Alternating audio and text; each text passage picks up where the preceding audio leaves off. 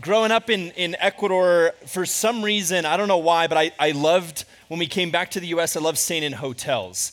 And I know there's like the type of people out there, like where are the people out that you just love your own bed more than any other bed? Okay, where am I like, my room, my bed? Okay, where am I like adventurers, travelers, like you like to camp, you don't really, you're like, I don't care if it's my mattress, you like going on a hotel, whatever. Okay, so for me, growing up, for whatever reason, like me and my siblings, we just loved staying in hotels. There's something about every hotel has kind of like the funky carpet, that you like every the floor has the weird carpet, and we would play games with like the different patterns of but every hotel has the hotel spiel that they give you at the front desk. You're checking in, they tell you about the continental breakfast. They got those waffle machines that you turn and wait like a few minutes, put the little cup of batter in there. They're just so good.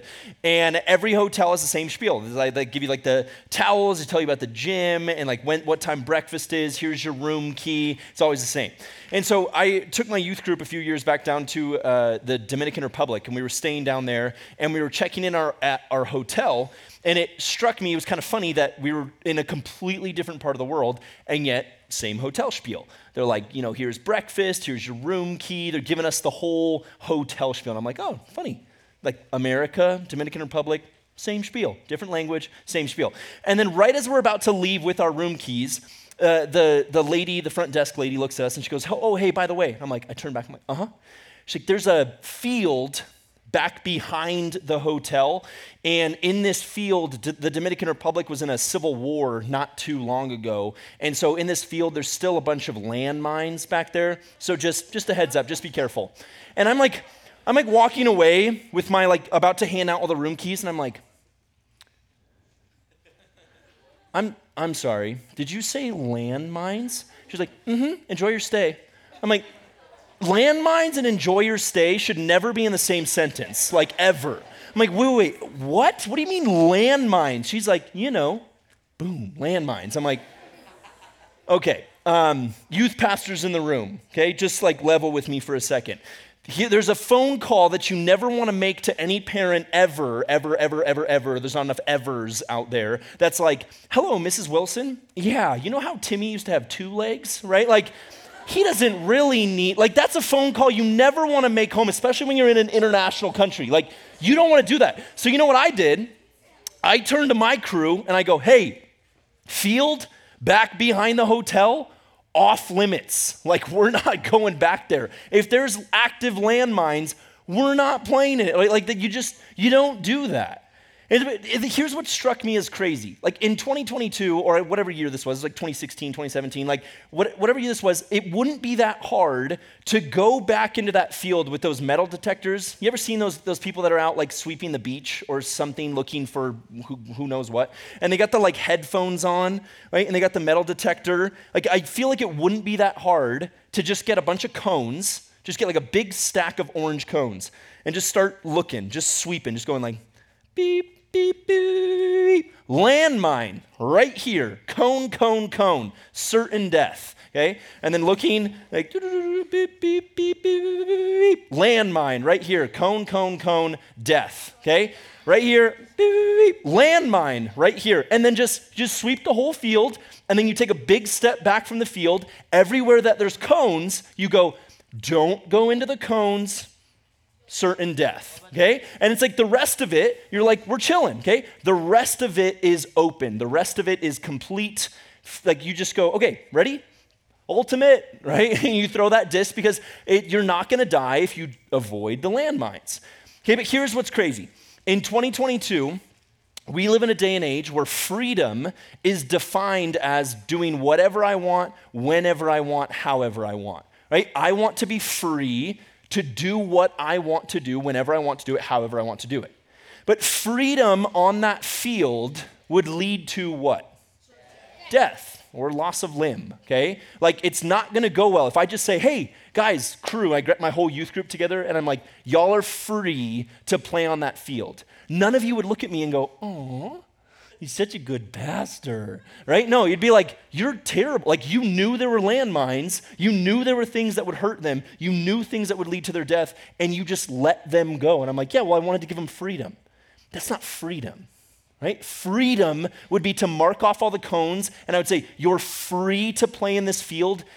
I love you enough to tell you, if you go into those coned off areas, it's not going to go well for you. Hey, remember last night we left off with, I told you a little bit of my story. I said I grew up believing that to be a Christian was to live this boring life, but I guess if I live a boring life for long enough, at the end of it, I get heaven, right? And all my friends that were having way more fun than I was, I'm like, well, you're having fun now. You kind of live up what the world has to offer. But I believe that there's this place called hell, and so I don't want to spend eternity in hell, and so I guess I'll choose boring now. Y'all, you know what changed in my life? Is when I started diving into this book, the greatest story ever told that's hardly ever told in its entirety. Genesis to Revelation, 66 books, 40 different authors, written over a span of 2,000 years on 3 continents in 3 languages, telling one story. And this book, it's incredible, and it can be summed up like this. Ready? If you're taking notes, write these 3 words down. This entire book can be summed up like this: God with us. God with us. The entire book.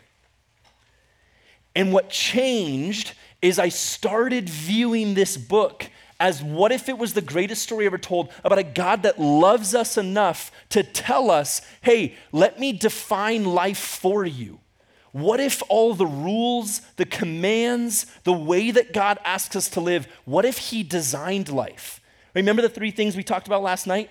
In the beginning, God created, which means that he pre-existed time. He was there at the beginning. He was there before anything else came, right? It also means that from him flowed all of creation. From him came all things, including truth itself. And then in the beginning was the Word was with God, and the Word was God. Without him, nothing was made that has been made. Who else was in the beginning? Jesus. Good. Homie woke up and went, Jesus. He was listening last night, okay? 98% of the time, you'll be accurate. You'll be correct when I ask the question, okay? So Jesus pre-existed. He was in the beginning with God, and we understand, what if there was a God who loved us enough to go, hey, friends, cone. If you go there, if you chase after that, it will lead to death.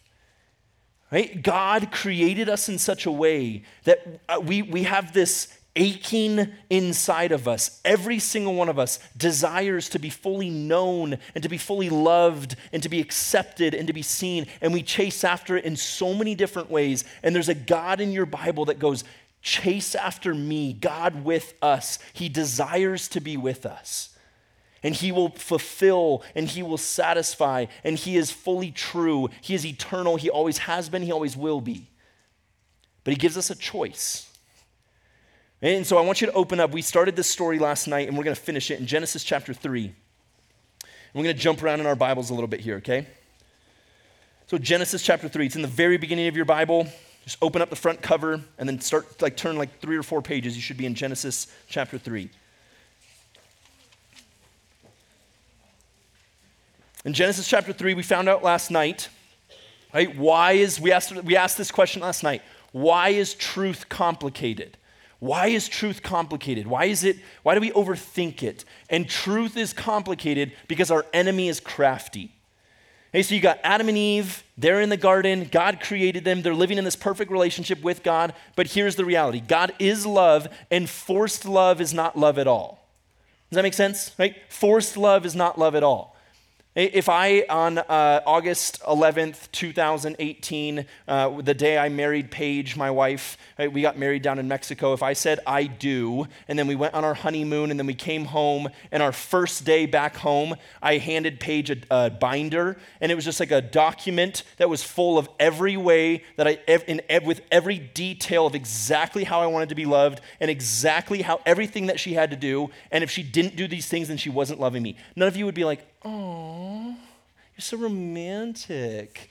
No, you'd be like, you're a nightmare, right? Like, I'm so sorry, Paige. Like, that's not romance. If it was like, here's a binder, right? Make sure you study up. Like, here's all of the ways, like page 47, section B. Like, make sure you can read up on this one. None of you were like, what a romantic, oh, it's cute, right? Like, no, it's like, you're psycho, okay? Like, if that's not love, forced love is not love at all. And so when God places Adam and Eve in the garden, he gives them this choice. He says, I am love. You can exist in perfect relationship with me, but I'm going to give you this choice to obey or not to obey, to return the love that I'm giving you or to not return that love that I'm giving to you. And so we see this enemy that's crafty, and he looks at Eve in Genesis chapter 3, and he said, did God really say? Remember these 4 words last night? Did God really say, you must not eat from any tree in the garden? The woman said to the serpent, we may eat fruit from the trees in the garden, but God did say, you must not eat from the tree that is in the middle of the garden, and you must not touch it or you will die. Lie number 2 that our crafty enemy says, you will not certainly die, the serpent says to the woman, for God knows that when you eat from it, your eyes will be open and you'll be like him, knowing good from evil. Hey, look up at me real quick. Here's what our crafty enemy is trying to get us to believe. What if God's holding out on you? It'd be as if you're playing on this field, you're on the field, right, with all the cones, and then the enemy comes up to you and he goes, well, what do you think's inside those cones? And you're like, well, I don't know. We were just told not to go in them. Well, what if he's holding out on you? What if there's more to be experienced? All you've seen is the unconed field. What if you just tried it out? And she goes, well, if we go in there, we're going to die. Landmines. And he goes, you're not going to die. And what's he doing? It's a clever twist of the truth. Hey, when sin entered into the picture, did Adam and Eve die immediately? No. Right? They weren't like struck by lightning. Right? If you were struck by lightning the moment you sinned, right, us youth pastors would have like the world's easiest job. Right? You'd be like at church, and then like Timmy would tell a lie, and it would just be like, zzz, and you'd be like, told you not to lie, right? And so the enemy's going, you're not gonna die immediately, right? What's he saying? He's like, you're not gonna die right now. It might bring spiritual death, it might bring separation, it might bring an eternal death, but you're not gonna die right now. It's this crafty, clever twisting of the truth. And Eve buys into the lie, what if he's holding out on me? And Adam and Eve, they take of the apple of the tree of good and evil, and they eat it, their eyes are opened, God's walking in the garden, and he says, where are you to Adam and Eve? And I love this question. Why? Why do I love this question? How many of you have siblings? Okay, siblings. Okay, you ever like done something to your sibling when your parents weren't looking, and then your parents walked into the room and they asked you a very specific question about what you did? Okay, right? Like this is the moment where like you're I don't know, eating spaghetti, weird example, okay? You're like eating spaghetti, and with your hands, and then you're just like, nom, nom, nom, spaghetti, I love it. And then all of a sudden your sibling makes you mad, and with your like spaghetti hands, you just like open hands smack your sibling across the face. And they got like a marinara print, okay, like on the side of their face. And your mom walks in the room and she's like, did you hit your brother? What's she asking? She's not asking, did you hit your brother? It's like your handprint is literally on his face. Your mom's not dumb. She's going, did you hit your brother? She's asking, it's a relational question. Right? And I love this moment where God walks in the garden after Adam and Eve when sin first enters into the picture. And this is my favorite definition of sin of all time. My favorite definition of sin is this. It's an unwillingness to believe that what God has for us is actually our deepest happiness. And when Adam and Eve first sin, God enters in and he goes, where are you? Why? Because God desires to be with us. The entire Bible can be summarized like this, God with us. Where are you? It's this relational cry. Okay, friends, if he's the God of the universe, you think he lost Adam and Eve? You think he was like, shoot, I left them right here. No, he didn't lose Adam and Eve. He wasn't like, well, I guess I got to start over again, another garden, right? Like, no, he didn't lose them. He's going, hey, where are you? We were existing in this perfect relationship. What happened? Why? God with us. Okay, read this with me. End of chapter 3. verse 13. Then the Lord God said to the woman, "What is this you have done?" And the woman said, "The serpent deceived me and I ate." So the Lord God said to the serpent, "Because you have done this, cursed are you above all livestock and all wild animals. You will crawl on your belly and you will eat dust all the days of your life." Okay, pause real quick, look up at me. Hey, the fact that he looks at a snake and says, "You will crawl on your belly," makes me believe that snakes weren't crawling on their belly before. Okay, so if you're having a hard day and you don't know what to be thankful for, like if you're struggling with gratitude, just shoot up a quick thankful prayer that like snakes don't walk around anymore, okay? Like I live in Fallbrook, which is like kind of out in the sticks, and there's like, we got rattlesnakes and stuff, and rattlesnakes are already terrifying enough, okay? Like when you hear the rattle, like the slithering is just creepy, right? Imagine if a snake was just like waltzing out or like on legs, just like walking. I don't know, was it like a centipede situation? Was there like 100 legs? They're just like sprinting at you and you're like, ah, right? Like, I don't know what they looked like before, but this is like anytime I run out of great gratitude things, I just go like, "Hey Lord, thank you that snakes crawl now," okay? Like that's side blessing, okay? Let's keep reading. "Cursed are you above all wild animals. You will crawl on your belly. You'll eat dust the rest of your life. I will put enmity between you and the woman, between her offspring and yours." Okay, underline this verse in your Bible. Verse 15. "He will crush your head and you will strike his heel." He will crush your head and you will strike his heel. Okay, this verse right here, Genesis chapter 3, verse 15, is the first gospel in your Bible.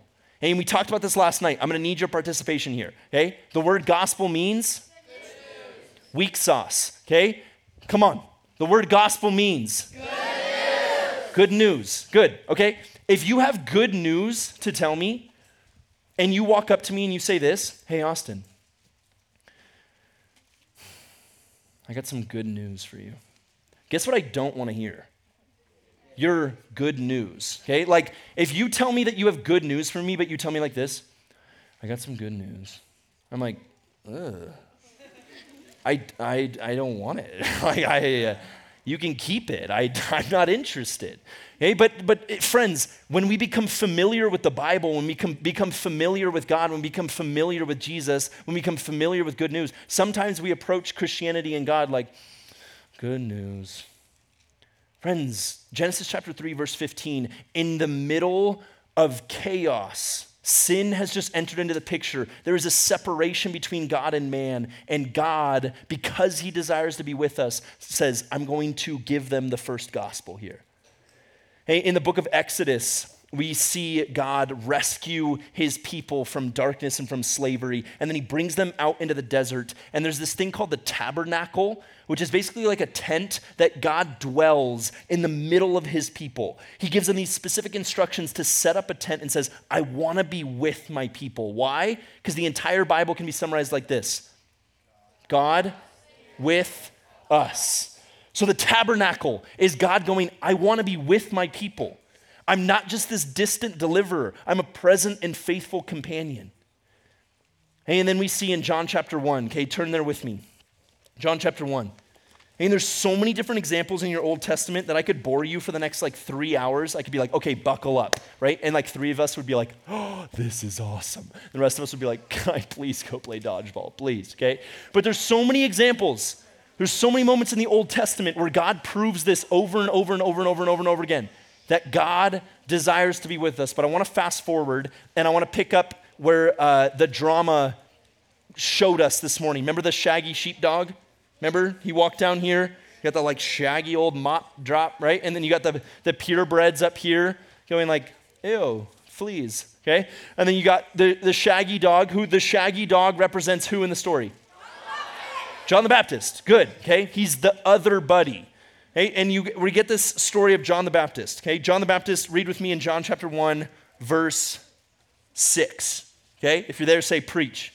Preach. Boom. "There was a man sent from God whose name was John.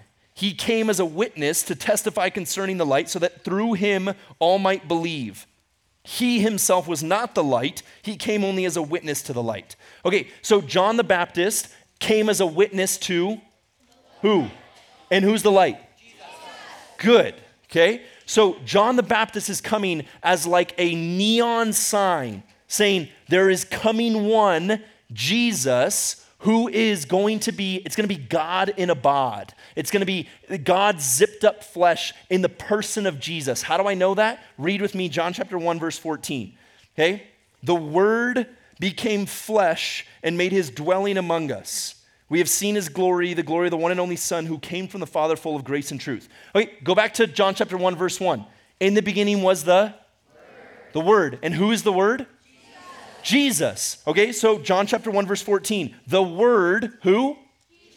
Jesus became flesh and made his dwelling among us. Hey, your New Testament, remember when I said 66 books, 40 authors, 3 continents, 3 languages? The 3 languages. Your New Testament is written in a language called Greek. Okay? If you read your New Testament in the original Greek, the word for dwelling, the Word became flesh and made his dwelling among us. Do you know what that word is? It's tabernacle. Okay? Remember Exodus? Because the whole Bible can be summarized like this. Book of Exodus, God sets up a tent in the middle of his people and says, this is going to be called my tabernacle. And then John chapter 1, verse 14 says the Word, Jesus, God becomes flesh and tabernacles among his people. If you were reading John chapter 1 in the original language, if you were a first century Jew reading this, I bet you anything John wrote it like this. John's sitting, right, and he's writing, and he goes, check this out. The Word, remember verse 1, became flesh and tabernacled. That one's going to get him among his people. But we read it, right? We read it in English and go, the Word became flesh and made his dwelling among us. Cool. Right? We miss it. Why? Friends, we're not reading it in the Greek. We're not students necessarily of the entire Bible. And so when we read this verse in its proper context, we understand what God is trying to do. He's trying to communicate that God is with us. He desires to be with us. Hey, read with me in John chapter 1. We're going to pick back up with Mr. John the Baptist, Shaggy Dog himself. Hey, verse 19. Now, this was John's testimony when the Jewish leaders in Jerusalem sent priests and Levites to ask him who he was. He did not fail to confess, but confessed freely, I am not the Messiah. And so they asked him, then who are you? Are you Elijah? He said, I am not. Are you the prophet? He answered, no. Finally, they said, who are you? Give us an answer to take back to those who sent us. What do you say about yourself? John replied in the words of Isaiah the prophet. He said, I am the voice of the one calling in the wilderness, make straight the paths of the Lord. I am the voice of one calling in the wilderness, make straight the paths of the Lord. Okay, if you have a pen, just right there in your Bible, just put a little line and write Isaiah, or you can just write IS period, right? Isaiah chapter 40, verse 3. Hey, again, Isaiah chapter 40, verse 3. John the Baptist, when asked who he is and what his purpose is, do you know what he does? He quotes the prophet Isaiah. He goes, you want to know who I am? Do you know what I'm doing? You know what I'm doing here? He said, let me take you all the way back to the prophet Isaiah, who was looking forward, prophesying that there would come one who would tell the world about who? Jesus, the light. Okay, and so he goes all the way back to Isaiah. So why can we do this? What is this book? Hey, what is this Bible? Why can we jump from Genesis to John back to Isaiah? Okay, I want to just real quick, okay? Maybe you've looked at this book before. Maybe you've heard about this book before. Maybe you're very familiar with it. Maybe you're completely unfamiliar with it. But if we're not careful, we can take this book and we can go, oh, well, it's a really good self-help book. Right? We can open it up and there's parts of it that it can kind of like just help us with parts of our life. Or we can look at this book and we can say, well, maybe it's like the Magic 8 Ball. Y'all seen Toy Story? Right? Remember the Magic 8 Ball? Right? Woody picks it up and he's like, and what's going to happen tomorrow? And then he looks at it and he has this whole argument with the magic 8-ball. You ever do that with your Bible? Right? Sometimes we treat it like this. We go like, all right, God, what do you got for me today? Let's see here. Then Eliphaz, the Temanite, replied, if someone ventures a word with you, will you be impatient? But who can keep us from speaking? Think how have you been instructed, many, how you have strengthened feeble hands. God, would you strengthen my feeble hands? Amen. The word of the Lord, amen. Right? We just go like, maybe it's Magic 8-Ball, maybe it's a self-help book, or maybe we do this. We go, well, it's just an antiquated text. It's old. It's like thousands of years old. You ever played the game Telephone before? Right, where I start right here and I whisper and I'm like, okay, there's an elephant. He has pink toenails.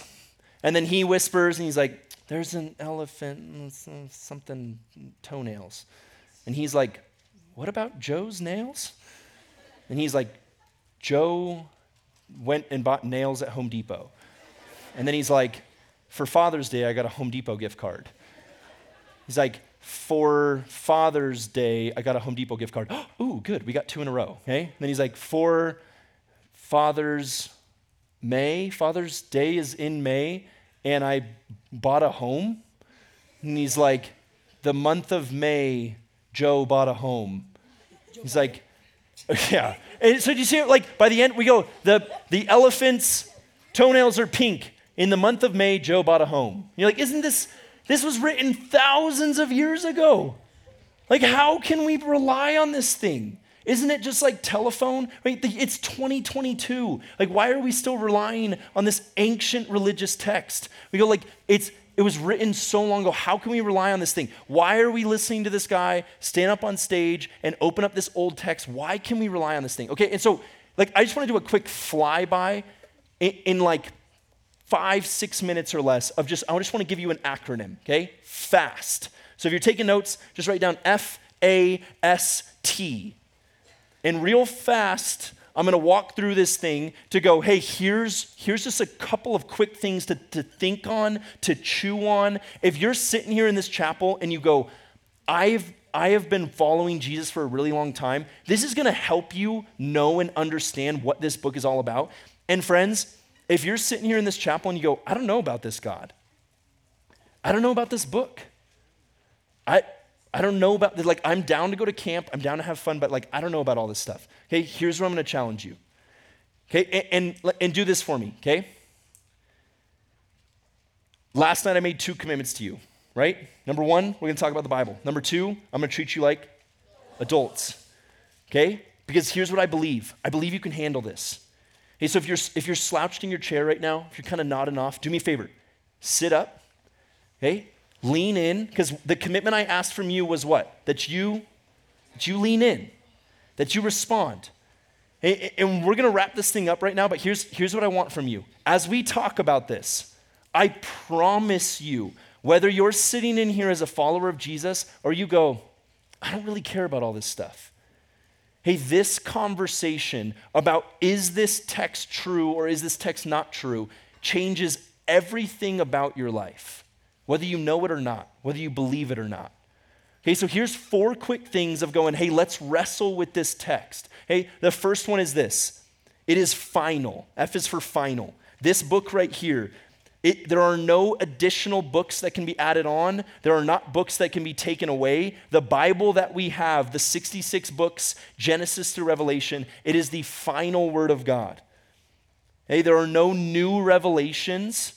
So if anyone ever tells you, right, God spoke to me in a dream, or there was this brand new revelation, here's what you can do.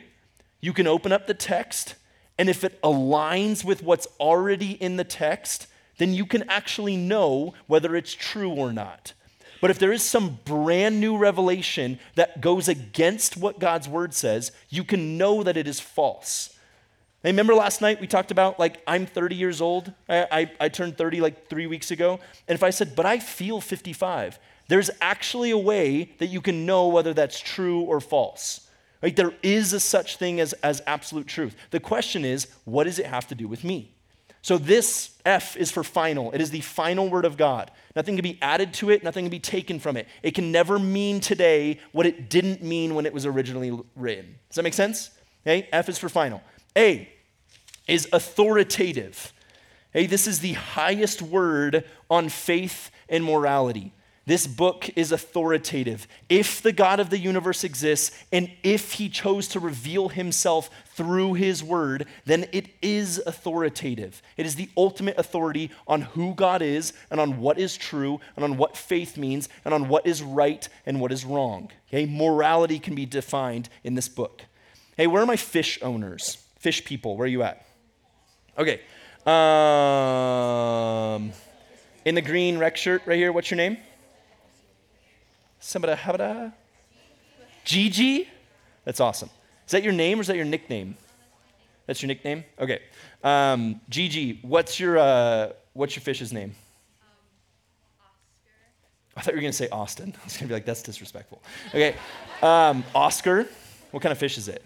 A beta fish. A beta fish? What'd you pay for it? I'm just kidding.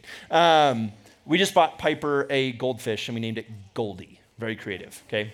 From the guy who named his monkey Monkey, okay? Goldfish Goldie. Oscar. It's a beta fish. Yeah. Do you love Oscar? I don't know. Okay. Gigi, do you ever wish, do you have other pets? Yeah. What other pets do you have? Two cats? What are their names? Tootsie and Pearl? Those are the greatest names ever. Okay, Oscar, Tootsie, and Pearl. That's amazing. Do you ever wish you could talk to your pets? Yes.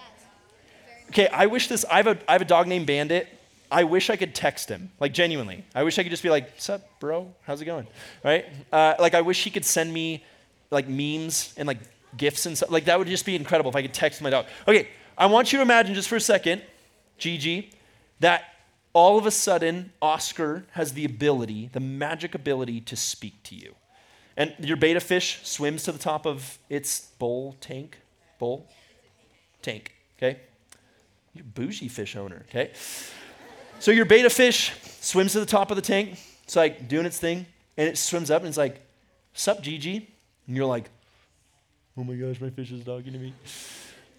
And you're just like, okay, you're not too freaked out. You go, "Okay, what's up? What's up, Oscar?" And he looks at you and goes, "Gigi, I want you to release me from this tank. I see you walking around in the room. I also want to be in the room." And you're like, "I don't know, Oscar. I know a thing or two about fishes. And you're not going to do so hot if I let you loose in this room." And Oscar looks at you and goes, "Gigi?" And you're like, "Yes, Oscar. Release me into the room." You go, "Okay, Oscar. Your wish is my command." And you scoop up Oscar and you just put him down in the room and you step back. What do we all know is going to happen to Oscar? He's going to die. Okay? Oscar, because we know, right, as human beings, y'all are smart enough to know, right, you exist outside the realm of fishes, right? You know enough. You're an intelligent being. You can think, you can reason. And because you exist outside of this, you look at the fish and go, "I actually know what is best for you and for your life and what's going to lead to life and breath and oxygen in water. And I actually also know what's going to lead to your death."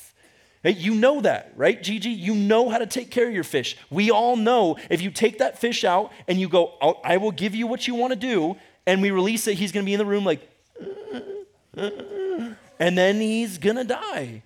Okay? Friends, if this is the authoritative word of God, guess what?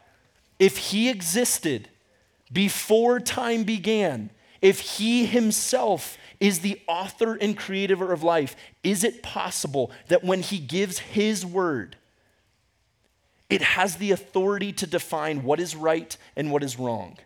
It has the authority to define what leads to life and what leads to death. His word is final. His word is authoritative. In the same way that we know, I have the authority to declare what will give life to this fish and what will give death to this fish. I'm an intelligent being outside of this. if the God of the universe exists outside of space and time, he wrote a book to say, this is what will lead to the greatest form of life for you in my son.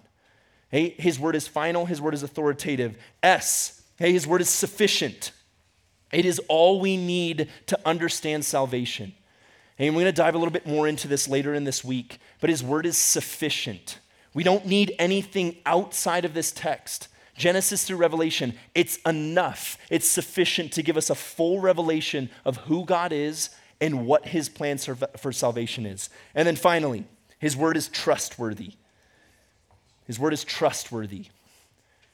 The historical claims of the Bible, they can be verified. The historical claims of the Bible, they can be verified. Okay? My man, what's your name? Casey. Can you come up here real quick?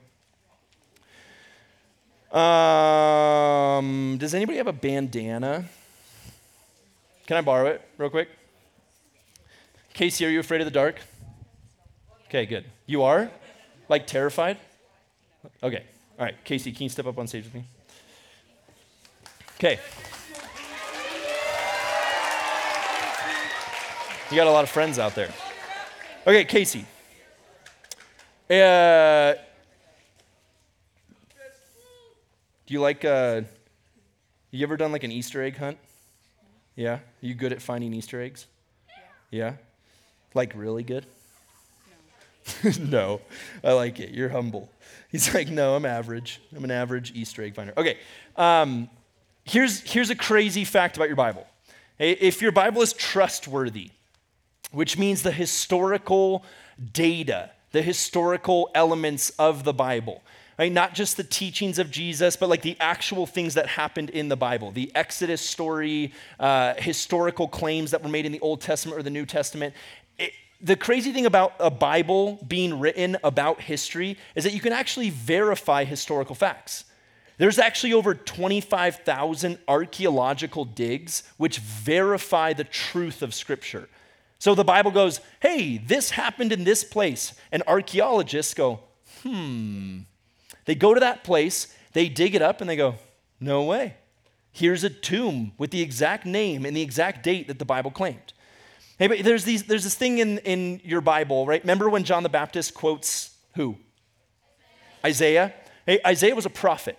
And so in your Old Testament, there were all of these prophecies that they said coming down the road, like much later on, generations later, sometimes hundreds of years later. You doing okay, Casey? Okay, my man. Okay, like hundreds of years later, there's gonna be, like something is gonna happen, and like just wait and see, like it's gonna happen.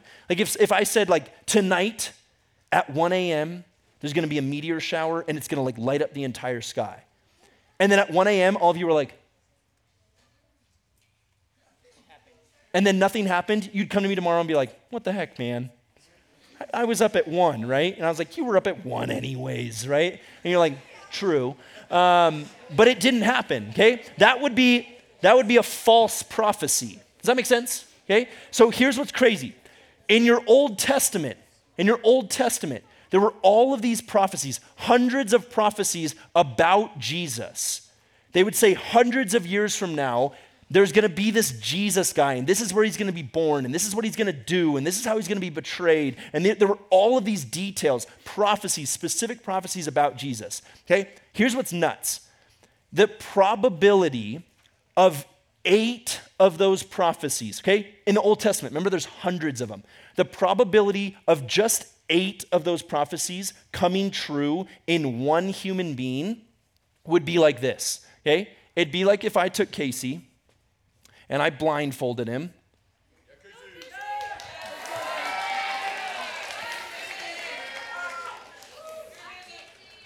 Can you see?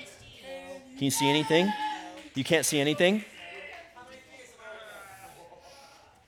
Okay, you really can't see anything, okay?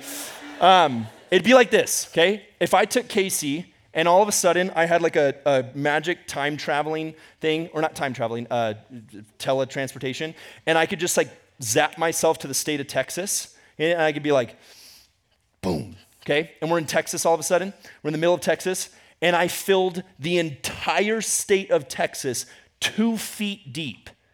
2 feet deep, okay? I filled the entire state of Texas 2 feet deep with like 50-cent pieces, silver dollars, okay? Half 50-cent pieces.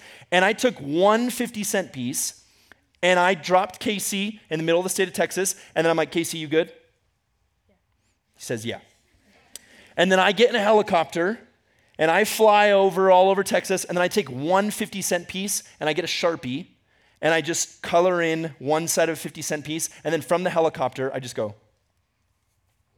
And I just toss it into the middle of 2 feet deep, all of Texas. And then I go, Casey, I'm going to blindfold you. Ready?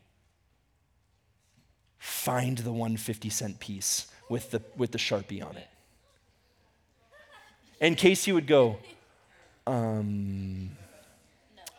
okay. And Casey would wander all over Texas and pick up one 50-cent piece and then take his blindfold off. I'm sorry. And go, did I find it? No. The odds of him finding that are this number. It's 1 in 10 to the 17th power, which means it's a 1 with 17 zeros after it. That's the odds of him finding that silver dollar. Friends, that's the same odds that just 8 of the Old Testament's prophecies would come true in one person. Do you know how many came true in the person of Jesus? 351. Like that's bananas. Casey, you can take a seat, my man. Thank you. Thank you for your help.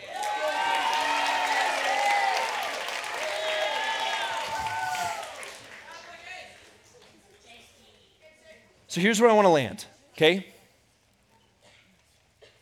If Scripture is final, and if it's authoritative, and if it's sufficient, and if it's trustworthy, okay, if these things are true, then God's word is reliable. It begs the question then, in your life, 6th grader, 7th grader, 8th grade, in your life, is God's word relevant? Does it matter to you? Because if it's reliable and it's relevant, the question is, should we read it? Should this be something that in our life has an authority over us? And friends, I just want to end with this quote. This is a powerful quote by one of my favorite theologians. His name is Charles Spurgeon. And he said this. He said, a Bible that's falling apart usually belongs to someone who isn't. A Bible that's falling apart usually belongs to somebody who isn't. If God's word is reliable, then it can be relevant in your life today in 2022. Friends, then we should be people that are constantly thumbing through this thing, that are reading it. Why? Because the entire Bible can be summed up like this. God with us.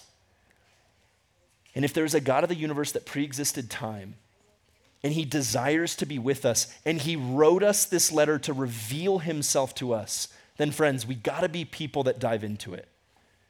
We gotta be people that open this book on a daily basis to go, I want to know more about this God who has chosen to reveal himself to us. Pray with me. God, thank you for tonight. God, thank you for your word that you have chosen to reveal yourself. God, thank you that you are a God that is not just a distant deliverer, that is not a God that just created a world, set it into motion, and then stepped back, God, but that you desire to be with us, you desire to walk with us. God, may we not miss this week. May we lean in and take that divine appointment to meet with a God that loved us enough to take the first step, to move first. God, may our response simply be an openness to what you would have for us. We love you. It's your name we pray. Amen. Amen.